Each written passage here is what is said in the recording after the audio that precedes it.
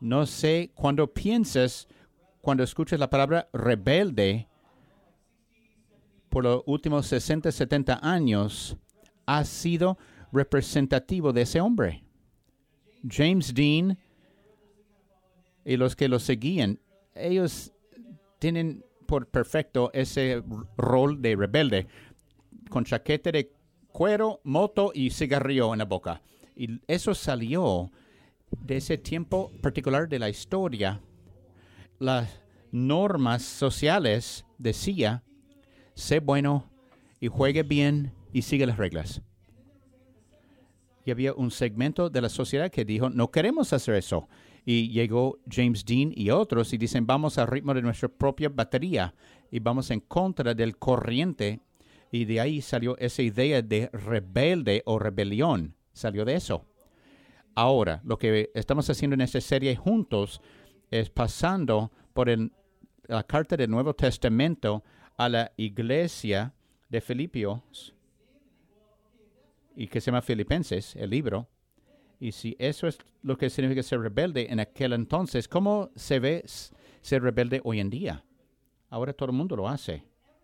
Y si todo el mundo está haciendo su propia cosa, haciendo su propio camino, siguiendo el corazón por donde los lleve, no sería ser rebelde, va en contra de la norma de la sociedad. Ahora es enojo. Y cultura de la cancelación y enojo, impaciencia y egoísmo.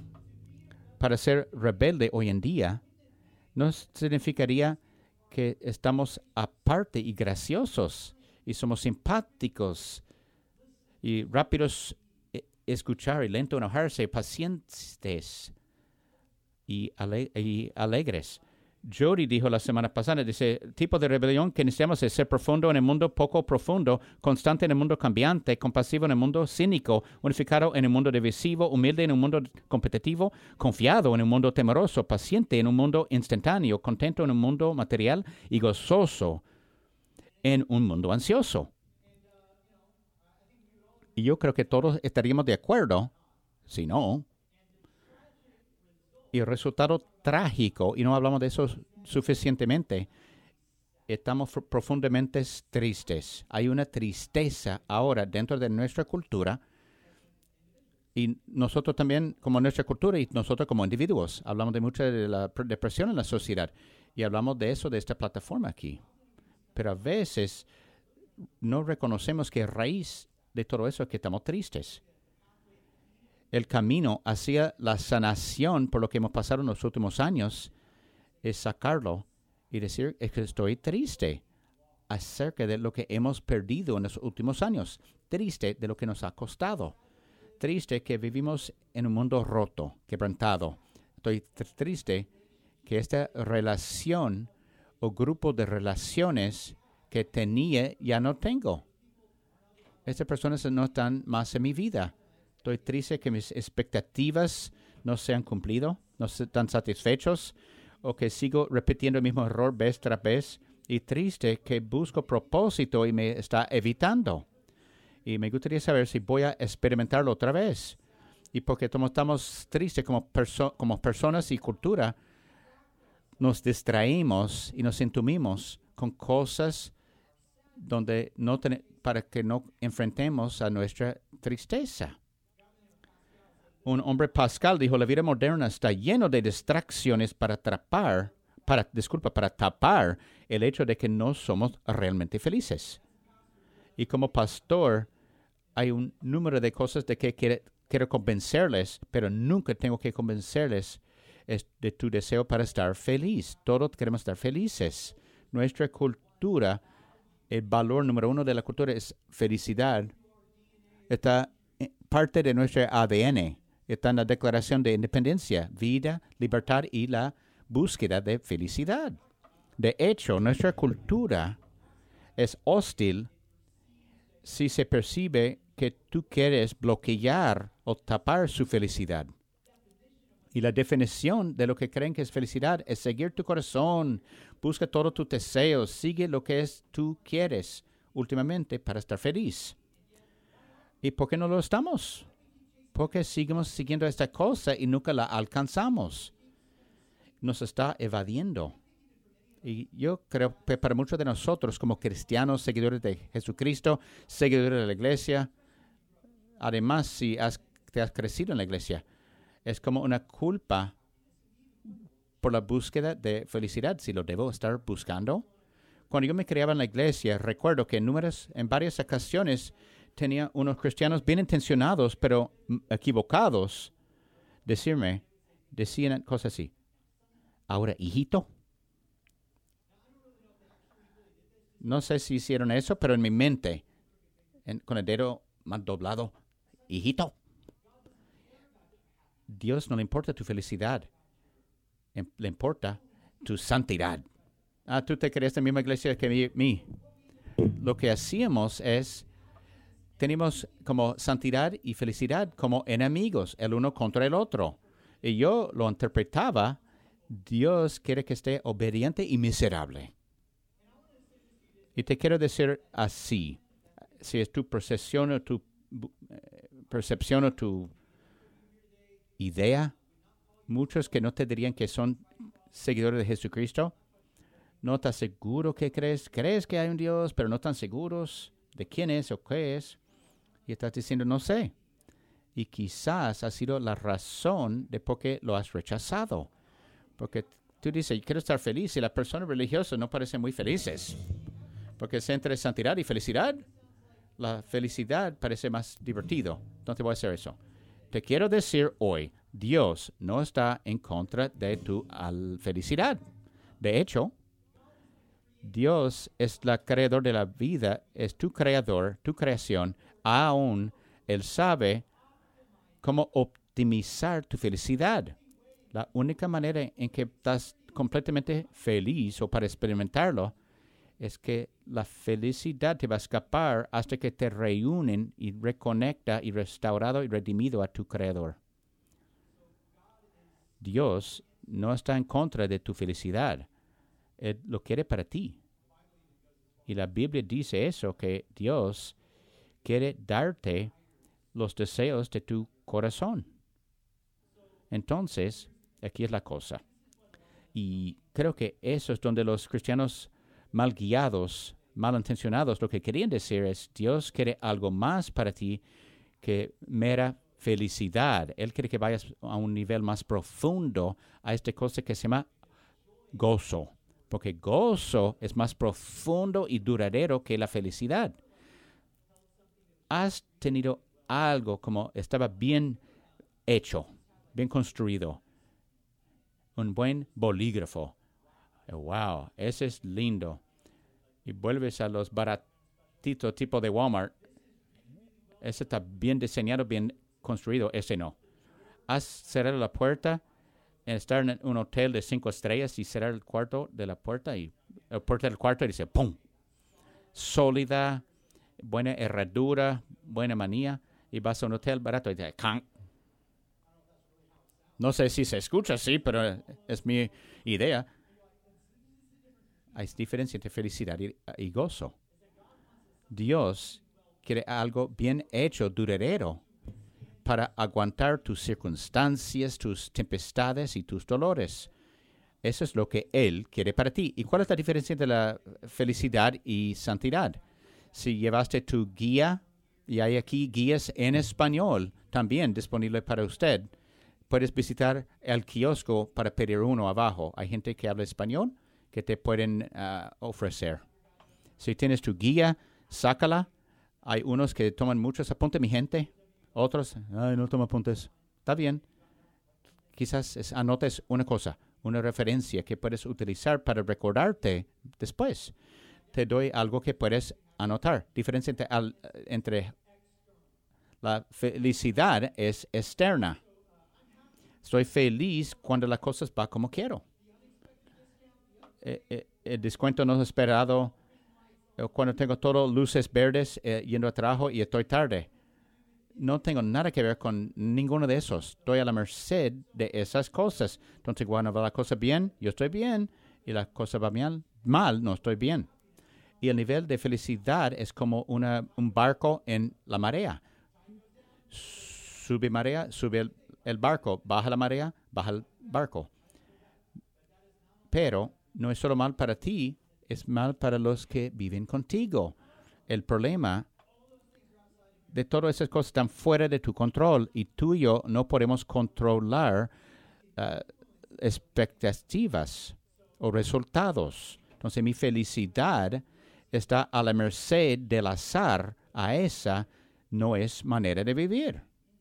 Entonces mi felicidad está a la merced del azar y esa no es manera de vivir. Es basado en una condición del corazón. Entonces el gozo es interno y puedes experimentar gozo en los peores días y bajo las circunstancias más difíciles. Has conocido a dos personas pasando por diferentes circunstancias o circunstancias parecidas y han tenido una respuesta diferente. Pasando por aborto natural, pasando por cáncer, por desempleo o divorcio. Y una persona responde con enojo y rencor y amargura. Están divididos. Y otra persona pasa por una circunstancia parecida y aún están gozosos, simpáticos y introspectivas. Entonces, mismas circunstancias externas, diferente condición interna. Pablo le dijo en 2 Corintios 4, por tanto, no desmayamos antes, aunque este nuestro hombre exterior se va desgastando, ¿cierto, Pablo? El interior, no obstante, se renueva día en día, porque esta leve tribulación momentánea produce en nosotros un cada vez más excelente y eterno peso de gloria. Pablo dijo en 2 Corintios 4, 16 a 17. El gozo supera la felicidad, está basado en la circunstancia. La palabra griega para felicidad en latín es como chance. Es lo que te pasa. El gozo se basa en una condición. La felicidad es por casualidad. El gozo es una opción, es una decisión. Entonces es una decisión consciente, no dejar las cosas que no puedes controlarte. El gozo es por elección. Es diferencia entre felicidad y gozo. Él quiere nuestra felicidad, pero otro nivel más profundo, que es el gozo. Y tú tienes que, y si quieres navegar las dificultades de la vida, tienes que operar bajo gozo. Si te preguntara esa pregunta hoy, viendo 2023, mientras vemos lo que hay en las noticias y la condición del mundo, el quebrantamiento del mundo ahora, de todo. La economía peleando, luchando, divisiones políticas, globos de China en el aire, y con todo eso frente a nosotros, ¿qué necesita más que todo el mundo ahora? Y yo creo que es la respuesta que todos buscan, y pueden tener varias respuestas diferentes. Lo que el mundo necesita ahora es amor. ¿Qué significa? Lo que el mundo necesita, y quizás tú tienes cristianos legalistas, el mundo necesita verdad. ¿Y? Mejores morales, mejor ética. No son respuestas equivocadas. Hay correcto y bueno en todas. En Filipenses diría es que lo que el mundo necesita más ahora que nunca es que los cristianos estén gozosos. Muy callado aquí. No sé, hijito. Lo que el mundo necesita ahora, más que todo, es que los cristianos estén gozosos. Entonces, un mundo oscuro y desesperado necesita una iglesia gozosa. ¿De qué hablo? ¿Por qué? Porque cuando pienso en cristianos, no religión, no alguien que tiene gran creencia en Dios o vota de cierta manera o tiene grupo de morales. Alguien que reconoce su quebrantamiento y pecado y se han arrepentido de eso, entregado su vida a Jesús, no solo como Salvador, sino Señor, y viven de esa nueva identidad en Cristo. ¿Por qué? Porque Jesús vino y nos encontró en nuestro peor momento. Él nos rescató, restauró y redimió cuando estábamos irremediablemente quebrantados, dándonos una esperanza y un futuro y es un mediador a nuestro favor para que cuando Dios mire nuestro pecado, todo lo que vea sea la justicia de Jesús porque estamos escondidos en Él. Si esa no es razón para tener un comportamiento gozoso, tanto en nuestras acciones como en nuestro habla, no sé qué es. Él está midiendo por nuestra parte. Entonces, Él mira la justicia de Jesús cuando mira nuestro pecado, porque estamos escondidos en Él. Entonces, si no es razón por ser gozoso, tanto en nuestras acciones como en nuestra habla, no sé qué es. Repito. Y aún he conocido muchos cristianos malhumorados o gruñones en los últimos años, ¿verdad? Muchos cristianos divisivos, miedosos, malhumorados. Y no hay ninguna barricada más grande al mensaje del Evangelio y la gracia de Jesús que un cristiano gruñón o malhumorado. Ponen una manta fría sobre cualquier llanta de fe que quieres iniciar. Recuerdo que cuando estaba en la universidad a 18 años, me crecía en la iglesia, pero como religioso. Y iba a llegar a ser un ateo bien informado por toda la escuela que he asistido o un fariseo. Y ambos son feos en los ojos de Dios. Entonces, yo leí el libro de Romanos y entregué mi vida a Jesucristo a los 18 y estaba en fuego. Y no un poco después de entregar mi vida a Cristo, di mi vida para predicar. Yo era niño tímido y no pensaba hacer eso jamás. Fui a la universidad bíblica y buscando maneras de hacerlo. Eso fue en medio de los 90s. Niños, y en medio de los 90s había una cosa que se llamaba ropa de testigo. Ya, ahí están. Los malcriados de la iglesia como yo. Ropa de iglesia era camisetas que llevaste para ser testigo, compartir tu fe. Mi favorito dijo, la joya, el gimnasio del Señor. Y ahora dice, levanta eso. Y era Jesús levantando mucha pesa con la cruz en su espalda. Qué lindo. Tiene que volver quizás esa camiseta. Entonces yo tenía esas diferentes camisetas. Y yo era un cajero en Sam's Club trabajando por la universidad. Y yo tenía esa camiseta de testigo al trabajo. Y tenía una que llevaba y dijo eso. La vida es dura. Dios es bueno. Bailamos. Y tenían 6 figuras como bailando. Yo creo que la teología es buena. Entonces llevaba esa camiseta y buscando y la gente se reía unos, pero un hombre vino, pasó por mi fila, hombre mayor, y paró ahí y estaba girando, doblando la cabeza, viendo la camiseta, viendo mi camiseta, dijo, ¿qué significa eso? La vida es dura. Dios es bueno. Bailamos. Y honestamente lo que dijo, y me miró y dijo, y es tan irrelevante, es tan odioso. Irrelevante, dijo. Y dije, gracias por estar malo conmigo. Y recuerdo, la primera iglesia que asistí, me dieron el trabajo como pastor principal, un chiste. Pastor de 23 años y señoreado. Y mi primer domingo, recuerdo, 180 personas. Y ustedes quizás se creaban en una iglesia más pequeña. Y el pastor estaba en la puerta al frente. Jesús no inventó eso. Estaba en la puerta al frente mientras las personas salían. Buen juego, buen juego, buen juego.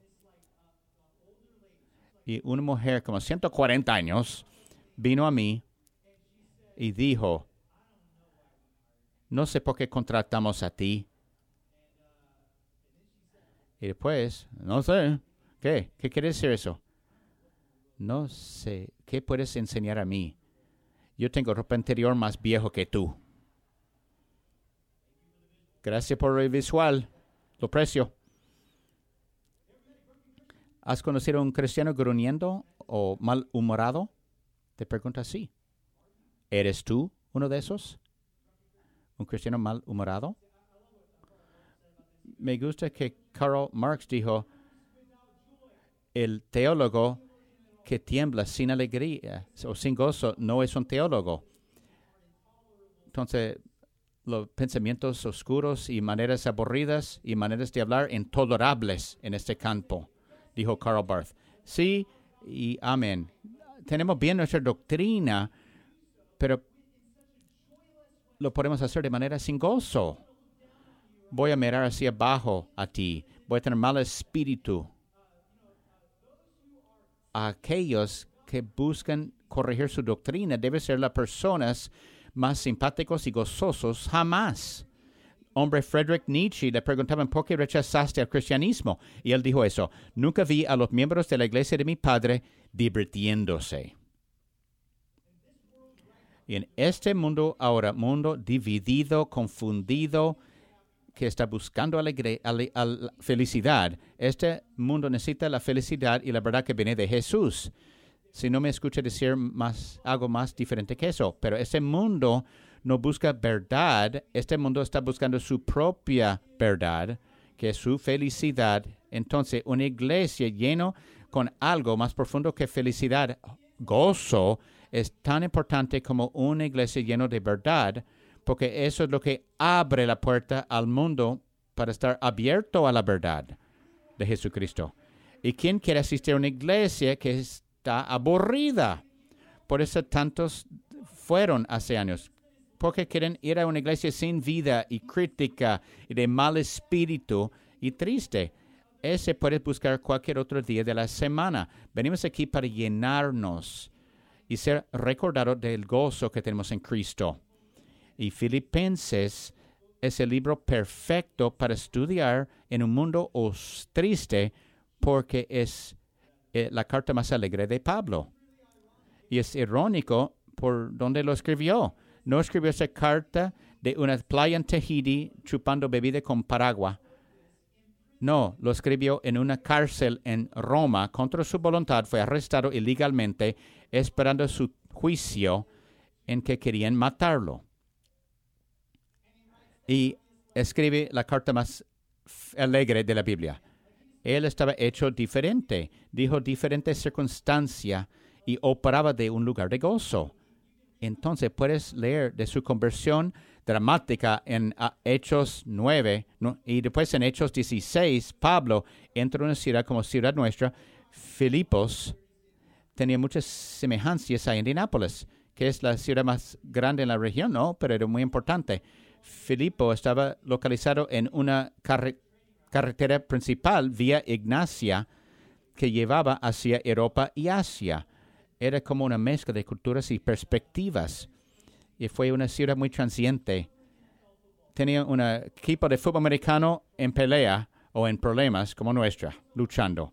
También muchas luchas raciales, opresión económica y confusión espiritual. Cuando entró no había ningunos cristianos.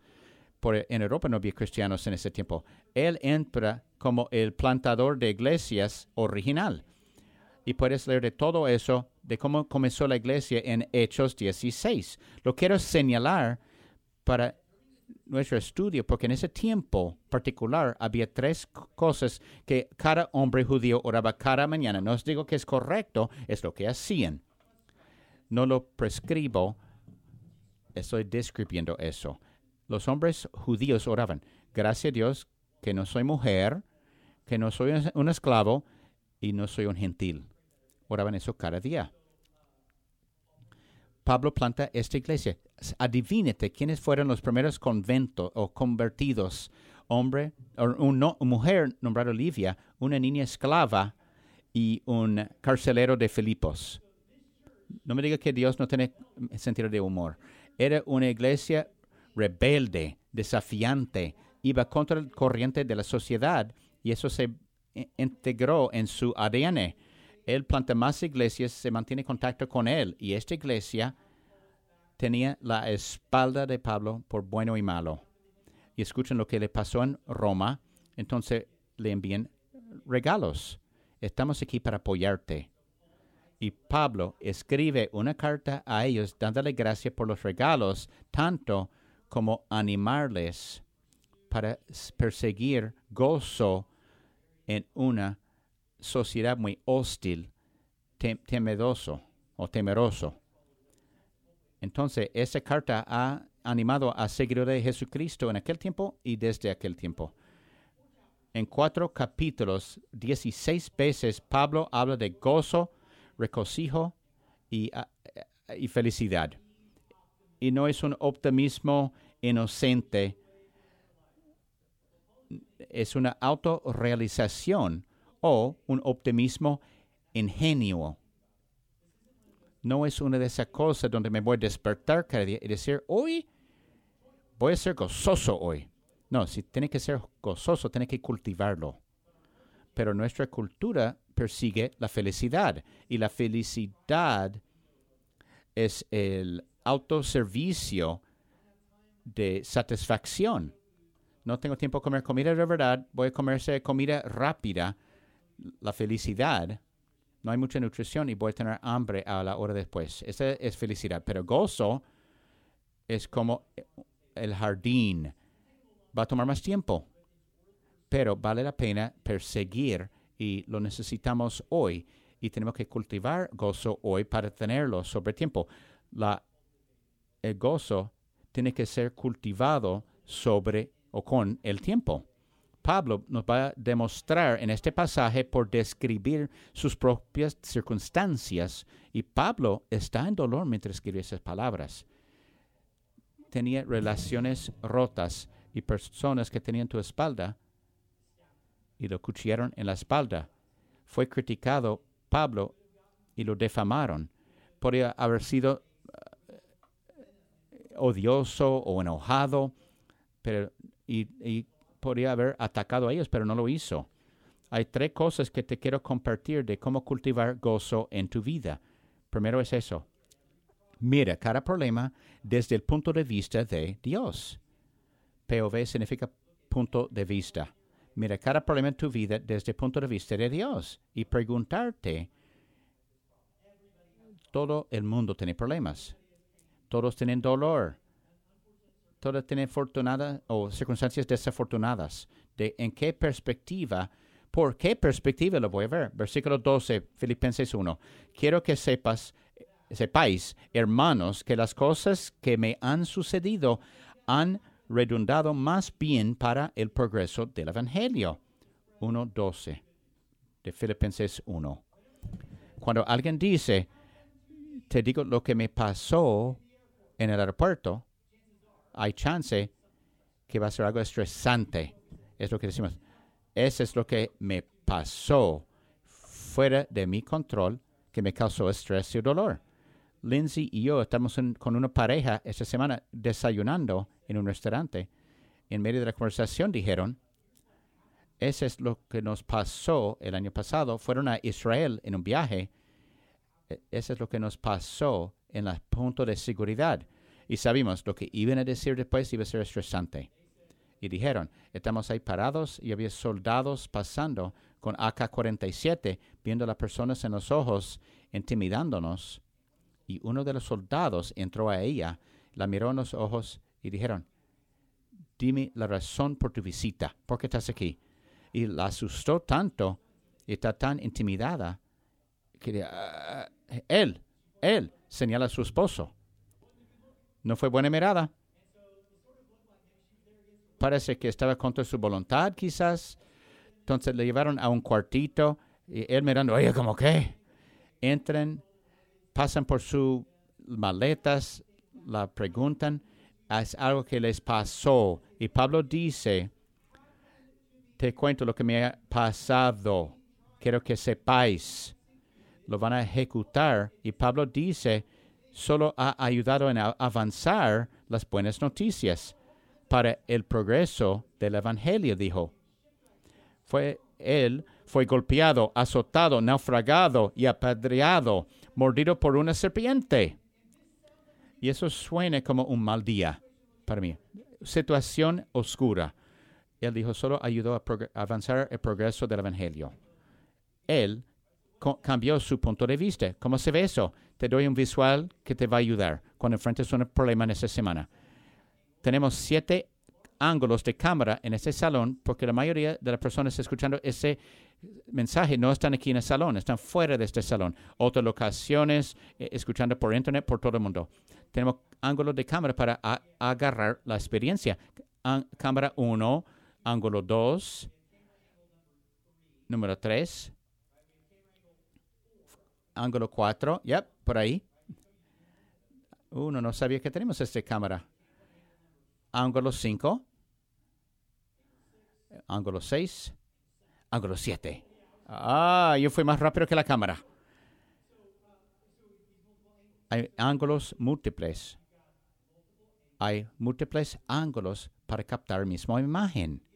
Entonces, en tu propia vida, cuando enfrentas un problema, un asunto, y estás gruñón o miedoso o enojado, cambia tu punto de vista. ¿Cuál es la perspectiva de Dios? ¿Cómo lo hago? En versículo 13 dice, de tal manera que mis prisiones se han hecho patentes en Cristo en todo el pretorio y a todos los demás. La mayoría de los hermanos cobrando ánimo en el Señor con mis prisiones se atreven mucho más a hablar la palabra sin temor. Filipenses 1, 13 a 14. Él podría haber sentido malo por sí mismo. Lo voy a demandar al sistema judicial romano. Pero en torno, lo que dice es que la mayoría de los creyentes saben que estoy encadenado y lo dicen más audaces para hablar del mensaje del Evangelio. Y hay que saber que los prisioneros que él hubiera tenido una guardia encadenado con él 24/7 y lo hubieran visto como una invasión de privacidad, él lo miró como una audiencia captiva. ¡Qué bueno! Tengo alguien a quien puedo explicar el Evangelio. No era mismo con él cada 24/7. No, los historianos nos dijeron que cambiaron las guardias cada 4 horas. Entonces hice matemática. Él estaba ahí por 2 años, 24 horas al día. Cambia el guardia cada 4 horas. Él pudo ser testigo a 3,280 diferentes guardias. Es doble el tamaño de este salón. En capítulo 4 nos dicen que los miembros de la casa de César dieron su vida a Cristo. Él fue influencial aunque encarcelado, porque él pudo ver su circunstancia desde el punto de vista de Dios. ¿Y tú? Quizás no estás en una cárcel ahora. Unos sí, viendo el mensaje. ¿En qué tipo de situación te encuentras ahora? Y has estado corriendo en círculos diciendo no puedo sacarme de esta confusión y rencor y desesperación. Es tiempo cambiar tu punto de vista. Tus circunstancias dependen de ello. Eso es lo que pasa. Cuando experimentamos pérdida o dolor, la reacción humana natural es enojo por las circunstancias. Luego se convierte en dolor y luego es pivotal. Mientras procesas tu dolor, vas a procesar semillas de fe o amargura. Son las dos opciones. Una fe más profunda ocurre por navegar circunstancias dolorosas. Pero Aaron, qué bueno. ¿Cómo cambio mi punto de vista? Es de mover de una pregunta a otra. La mayoría de nosotros, cuando pasamos por una circunstancia dolorosa, hacemos la pregunta, ¿por qué? ¿Por qué ocurrió eso? ¿Por qué yo? Dios, ¿por qué no interveniste? Y no hay ningún problema con ninguna de esas preguntas. Somos seres humanos. Haga la pregunta. Pero no te quedes ahí. No te quedes en el por qué. Hay que empezar a mover al qué. Jesús diría, en este mundo vas a tener problemas, pero ten corazón, yo he vencido al mundo. Él dijo eso por una razón. Entonces tengo que ir de por qué a qué. Aquí hay un grupo de preguntas que puedes escribir en tu libro para llevar contigo cuando enfrentas situaciones imposibles. Ora eso. Dios, ¿qué quieres que yo veo? ¿Qué quieres que yo veo? ¿Qué quieres que yo haga? ¿Qué quieres tú que yo haga? ¿Qué me quieres enseñar? ¿Cuál es tu plan? ¿Cuál es tu propósito para mí en todo eso? Dios, ¿cuál es tu punto de vista? porque la quiero ver. Y es por eso que te pedimos hacer lecturas diarias bíblica que llegue a tu correo electrónico. No porque Dios quiere buenos niños y niñas cristianos que leen su libro cada día. No, es porque la Biblia es el otro punto de vista de Dios, con que comiences tu día. Porque aquí es la cosa, para el resto de tu día, el punto de vista que vas a recibir es el punto de vista de la cultura 24/7. Y si no tienes ese punto de vista de Dios, no va a ser la reacción en tu vida. Ese es lo que hace posible el gozo. Si esperas que tenga circunstancias perfectas, nunca lo vas a experimentar. Si esperas que la persona juegue bien, nunca va a suceder. Y eso es lo que Pablo habla luego. Número 2, primero, mira del punto de vista de Dios, reenfoca tu enfoque. Reenfoca tu enfoque. Cuando ves una foto de ti, tú buscas tus mejores características. Yo no. Cuando vemos fotos de nosotros mismos, miramos la cosa que menos nos gusta. Mis orejas son tan grandes. ¿Esta arruga de dónde vino? Necesito bajar peso. Enfocamos en las calidades menos favorables. Pero has visto foto de ti con otro. Tú señalas tu oreja grande, otro dice, no lo veo. Tenemos una tendencia de fijarnos en las cosas que nos gustan menos. Y cultivando gozo requiere que reenfocamos nuestro enfoque. Él va a hablar de algo muy personal para él. Dice, Cristo por envidia y contienda, pero otros de buena voluntad. Los unos anuncian a Cristo por contención, no sinceramente, pensando añadir aflicción a mis prisiones, pero los otros por amor, sabiendo que estoy puesto para la defensa del Evangelio. Filipenses 1, 15-17. ¿Entiendes? Pablo era el hombre. Era el mejor de la historia, el plantador de iglesia original. Era la persona que todos miraban, el Billy Graham de su día, de aquel día. Y está escribiendo de otros pastores y profetas, y él diría que esos hombres son como colegas, están en el mismo equipo. Más allá, él habla de los profesores de Pablo fuera de la fe. No creo que sea ese grupo. Él está hablando de hombres fieles que quieren hacer el trabajo de Dios. Estaban quebrantados, egoístas, inseguros. Y lo que ocurre, él sabe que Pablo está en la cárcel y él lo quieren derrotar para levantar a sí mismo.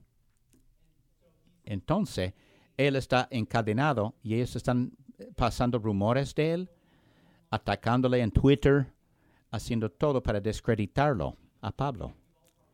Y todos sabemos cómo se siente en cualquier tiempo de vida que estamos. Hay personas que han dicho cosas de ti, o ser muy crítico de ti, o empezar un narrativo de ti. Y yo diría que la mayoría del tiempo donde el criticismo difícil viene de dolor en otros para levantarse. Hay cosas no ciertas que me han dicho o han dicho de mí por internet. Un amigo mío me mandó texto y dijo, tengo que decirte, estoy en un restaurante, escuché a un grupo de hombres diciendo cosas de ti y Traders Point no ciertos. Y dijo que lo que decían y no es cierto. Y dolió mientras lo escuchaba. Y como humano imperfecto, mi respuesta fue enojarme un poco y un poco defensivo. Y empecé a decirle, no. Aaron, estoy en tu lado. No me tienes que explicar. Pero eso fue la respuesta de Pablo. Pablo dice que, pues, que no obstante, de todas maneras, o por pretexto o por verdad, Cristo es anunciado, y en esto me gozo, y me gozaré aún. Filipenses 1:18. Con tal que tienen bien el mensaje del Evangelio y levantan el nombre de Jesús, aunque están haciendo ver mal a mí, estoy bien. Puedo regocijar en el hecho de que el Evangelio te está moviendo, aunque tiene mal motivos. Por eso debemos ser simpáticos y graciosos hacia otras iglesias, aunque no estás de acuerdo con su filosofía, con tal que se levante el nombre de Jesús y promueve el Evangelio. Entonces, cuando alguien habla mal de ti, chismea de ti, te daña, tienes dos opciones de cómo lo vas a responder. Puedes obsesionarte con sus motivos o puedes enfocarte en los resultados de Dios. Más están llegando a conocer a Jesús, no es como lo hubiera hecho, pero regocijo. Reenfocó su enfoque. Aquí te quiero hacer para salir con eso. En cualquier salón que te encuentres ahora, toma los siguientes 10 segundos y identificas cualquier cosa que sea rojo, color rojo. 9, 8, 7, 6, 5, 4, 3, 2, 1. ¿Cuántos tuvo ataque de ansiedad? Ay, tengo que entrar algo rojo. ¿Me van a dar prueba? No, descánsate. ¿Quién vio algo verde? No. Hay algo verde en este salón, varias cosas. No lo viste porque no lo buscabas. Y lo mismo es cierto en alegre o en felicidad con nuestras circunstancias. No estoy gozoso que está buscando o lo estás buscando. Buscamos otras cosas. Me gusta que dice en 1 Tesalonicenses 5:18, dad gracias en todo. No dice dad gracias cuando todo va como quieres. No, dice dad gracias en todo. Porque esta es la voluntad de Dios, como deseo decir de Dios, para con vosotros en Cristo Jesús. No podemos escoger qué pasamos, pero podemos escoger en qué enfocamos. Reenfocamos nuestro enfoque. Aquí es la última cosa. Fuente de tu alegría en algo que puede suplir. Entonces busca tu alegría en algo que puede suplir. Cuando paso una iglesia que tiene un letrero de iglesia, esos dichos chistosos, por eso no tenemos uno. No lo juzgo. Pase una iglesia que tiene uno y él viene después de la iglesia. ¿Tienes idea qué podemos poner en el letrero de la iglesia? No sé. No estaba en mis notas. ¿No has visto esa iglesia? Dice eso. Conoce a Jesús, no alegría. No Jesús, no alegría. O conocer a Jesús es un juego de palabras en inglés de conocer y saber. Y conocer a Jesús, conocer a la felicidad. Y no es que no hay certeza en ese dicho, pero no es completamente cierto. Empuja a la gente más lejos de Dios, porque conocemos a muchas personas que no siguen a Jesús, no reconocen a Jesús en su vida, pero parece que están felices en la superficie. Vamos a ser auténticos.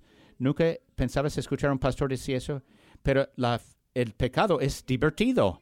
Amén. No, baja la mano. El pecado es divertido. No lo haríamos si no fuera alegre o divertido. El pecado es divertido hasta que no es. Y eso ha sido nuestra experiencia. Sí, es bueno. Es una satisfacción alegre. Es el hamburguesa en la autoservicio, pero te dolió el estómago después. No me satisfizo como pensaba que lo iba a hacer. Lo que pasa en Las Vegas, queda en Las Vegas. Es que la cosa que llevas a tu casa que te pica, que te hace rascar. El pecado solo va hasta cierto punto. Se ríe por la cosa picosa que llevas de Las Vegas. Solo entró mis notas. Porque me gusta ver mi asistente girarse cuando recibe mi correo electrónico. Hay muchas cosas que nos da felicidad momentánea. Aprobación de las personas. Se siente tan rico. Hasta que está fuera de favor. Las cosas y las experiencias son buenas hasta que se desgasten o termina la semana. Es Disney, lugar más alegre del mundo, hasta que regreso a casa y sé que tengo que venir a mi casa para pagarlo. Quizás recuerde esa cita de Jim Carrey. Creo que todos deberían hacerse ricos y famosos y hacer todo lo que alguna vez soñaron para que puedan ver que no es la respuesta, dijo el actor Jim Carrey. Lo que provee tu gozo depende de cuánto tiempo dura. Que no obstante, de todas maneras, o por pretexto o por verdad, Cristo es anunciado, y en esto me gozo y me gozaré aún, porque sé que por vuestra oración y la suministración del Espíritu de Jesucristo, esto resultará en mi liberación. Filipenses 1, 18 a 19. Entonces, bregando con Pablo hubiera sido enloqueciendo. Te tiro en la cárcel. Voy a convertir los guardias. Te voy a torturar. No es nada comparado con la gloria futura. Te vamos a matar. Para morir es ganancia. Te vamos a dejar vivir. Vivir es Cristo. Que no enloqueciendo castigar a Pablo hubiera sido. Tengo algo tan profundo, duro en Cristo que no me pueden quitar. No gasta, no se aburre. Y la manera para seguir llenando este gozo es por magnificar a Dios sobre nuestros problemas. Si tiene alguien con muchos problemas, hay una chance que tiene un punto de vista de Dios muy pequeño. Cuando tienes a Dios a adorarle, genuino y auténticamente, algo pasa. Las cosas se ponen en su cabeza. Mientras magnificas a Dios, aunque no quieres, en adoración, Dios se pone más grande y tus problemas más pequeños. Quiero que entiendas, una de las personas más alegres de la Biblia o más gozosos de la Biblia le pasaron malas cosas. Job, le quitaron todo. El Señor da y quita. Bendecido sea el nombre del Señor.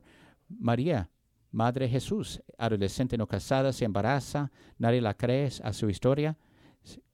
Da luz a Jesús en un granero y atesoró toda esa cosa en su corazón. Dicen, Dios, escojo magnificar a ti para que sea más grande y mis problemas más pequeños. Adoración no es cuando entramos aquí y ves gente alegre, aplaudiendo, que tienen vidas perfectas, adorando a Jesús.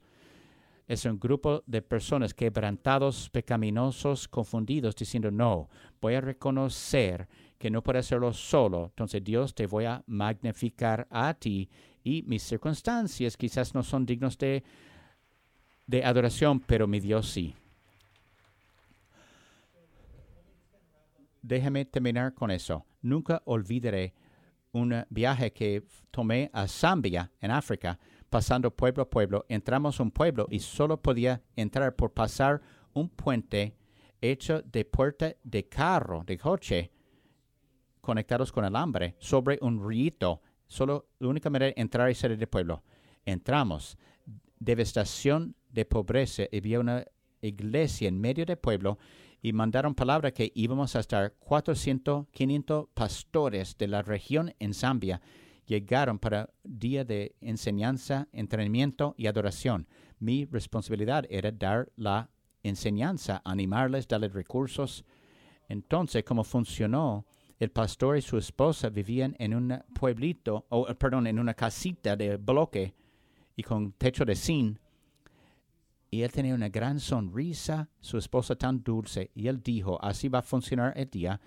Vas a dar enseñanza de 2 horas que no preparé, para que sepas, a esos pastores, y te vamos a llevar a nuestra casa por 45 minutos para refrescarse, y vas a enseñar otras 2 horas, otra 45 en la casa, descansarse, y 5 sesiones todo el día. Y la cosa más memorable fue sentado en su casa con el pastor y su esposa entre sesiones. Eran tan gozosos. Y estoy viendo a sus circunstancias, su ambiente, y no entendía por qué. Vivía en una casa sin aire, sin calefacción, con 300, 400 pies cuadrados de espacio, casa de bloque con techo de zinc. Y empezaban a decir su historia, que perdieron su hijo de 18 años a malaria. Nunca sabría por su comportamiento. Y me daban un huevo hervido, una pollo, una pierna de pollo y arroz. Y dice, ellos estaban ahorrando por los últimos meses para tener suficiente comida para él. Comían menos para darlo a ti. Yo sentí así grande, pequeño, súper pequeño, porque yo veía mis circunstancias. Cuando baja la temperatura, baja de 20 grados, alguien me corta en el tráfico. Alguien no va como quiero. Lo rápido que soy para enojarme, ser defensivo, para no tener alegría. Y me hizo pensar de dónde viene fuente de todo eso. Quizás estoy buscando el fuente en el lugar equivocado. Te pregunto, ¿en dónde encuentras tu gozo? Y Jesús diría, tengo algo mejor para ti. Cambia tu punto de vista, reenfoca tu enfoque y cambia el fuente de tu gozo.